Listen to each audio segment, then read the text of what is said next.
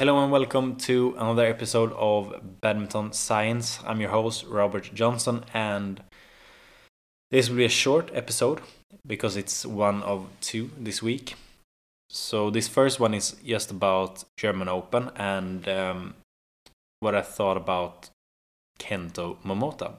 So, I recorded an episode a couple of weeks ago, which you might want to check out, and it's called "What Happened to Kento Momota." And I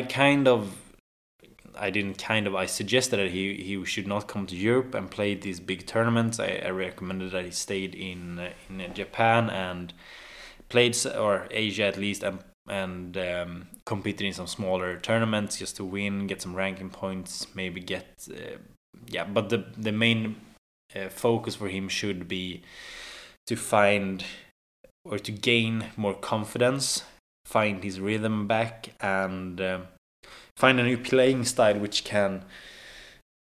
he enjoys and that he can build upon, and so forth. So I said that it would be difficult in Europe because he might face Axelsen or some other player in the first round.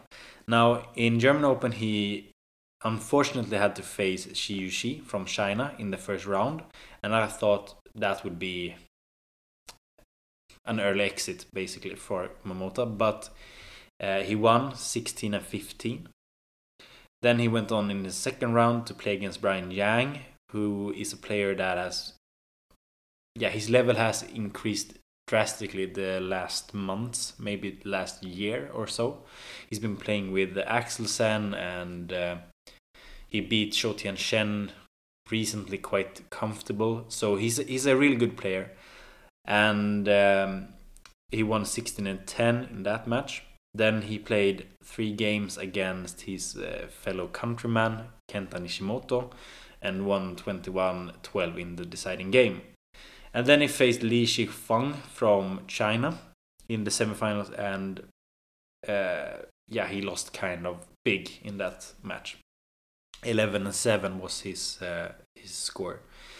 But what I was surprised about was not that because I know he's still a really good player as he showed in the tournament. But what I was surprised about was when I looked at his matches, he played so differently than what I'm used to from him. Because he was taking initiative, he was fast and early at the net. He played some really, really good net shots, which I haven't seen him play for quite a while because of, I think, mainly confidence issues, and maybe that he was a bit too slow to get to net in time. He was playing some really, really good smashes. He was smashing more than I've seen him do in ages. He actually, I forgot what I was gonna say, but he was way more excited to play than I've seen maybe ever. He was screaming, he was pumping his fist. It was more emotional, I would say, and he looked to enjoy his game more. And that was also what I recommended him to do. Just find something that you enjoy playing. If it's attacking, if it's defensive, whatever it is, just find something that's fun to play. And it definitely looks like he's enjoying himself a lot more on court now. What I think, because his defense isn't that much better than it was 3 months ago, but his attacking speed and his attacking shots are so much better than 3 months ago. And I think that's the difference, because now he understands that, okay, so maybe my defense isn't as good as it used to be, so let's just not put myself in the defensive position that much. Which sounds easy, but it's really hard. So, but it works for him because he was early at the net. He played some really good shots and could take the initiative and finish off the rallies. So you see that he's been working a lot on his attacking shots, and it's been working great. I think that he still has some issues moving while under pressure. It doesn't look as smooth or as flowingly or fluid as it did like 2018, 2019. But when he's playing his offensive game, it looks really good. And I think that the issue playing against Li Shifeng was that he lost his confidence at the net, which meant that he was lifting too much and couldn't turn defense into offensive. And that's something he needs to really improve on if he were to face, let's say Axel mainly, but the other attacking players. But also Li Shifeng did some really good. He played some really good badminton that match, and he deserved to win. He reminds me a lot of Li Xia when he gets his opportunities from the back of the court with the smashes, the angles, the shot selection. So he is a really, really good player, and I think Momota just lost his confidence and lifted too much, and just didn't take initiative. He was reacting too much instead of being proactive. But anyways, I think that he can really build upon this tournament and just keep working on his offensive skills, and gradually just get his confidence back at the net for every match, and also his confidence and skills in the defense, because then he will be Momota 2.0, but a more attacking Momota. So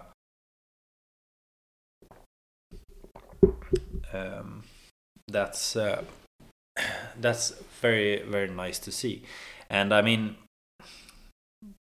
yeah, it was just such a nice thing to see an athlete do a comeback in that manner. It was really nice. I felt genuinely happy for him and for badminton as a whole. So really good.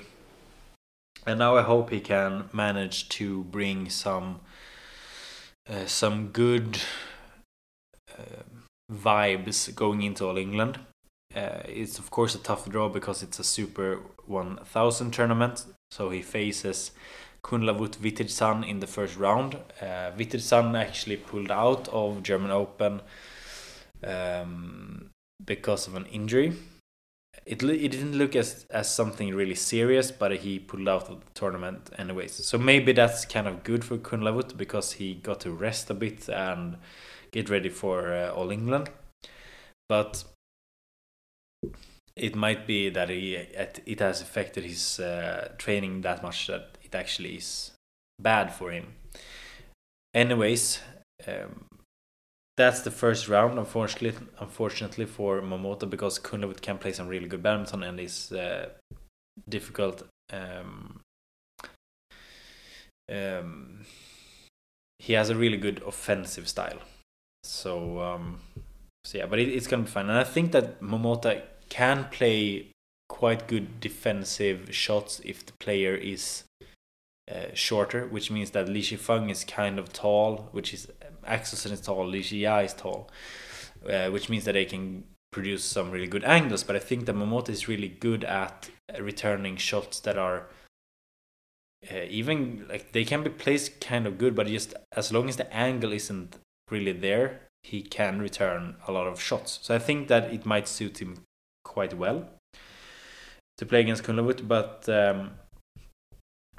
yeah, that's what it is. And then in the round following that, he will either face Kenta Suniyama or Shi Yushi, and that might result, like, I can see him going to the quarterfinals. I can actually see him beating Jonathan Christie, even though I would have Christie as a favorite. But I would not be surprised if I saw Momota in the quarterfinals, and I would really be happy if he could get that far, because it would be just great for the sport and great for Momota as well.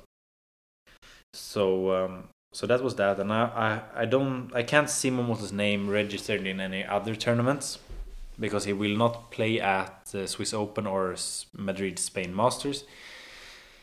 So, and I don't think he will come back to Europe for playing the Orleans. I don't know how to pronounce it, but he will not play in France, I would not say.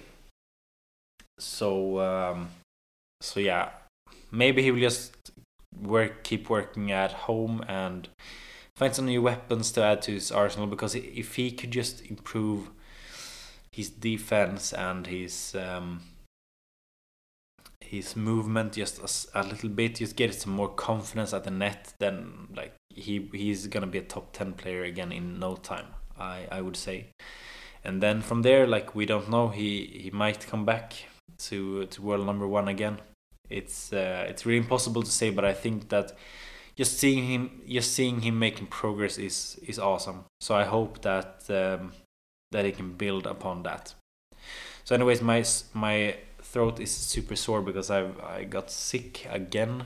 I'm not really sick in the sense that I'm tired and I have a fever and I can't move and so on. I'm just, my throat is really sore. My nose is also bad, and like, I'm a bit tired, but it's fine. So yeah, but this will be the first of 2 episodes this week. So next episode I'll probably talk more about genetics and how you can improve as a player. Kind of a part 2 on how you should do to become a better athlete without perfect conditions or perfect environment. So yeah, something like that. I will also mention some studies on badminton. But until then, thank you for listening. Take care and enjoy the All England.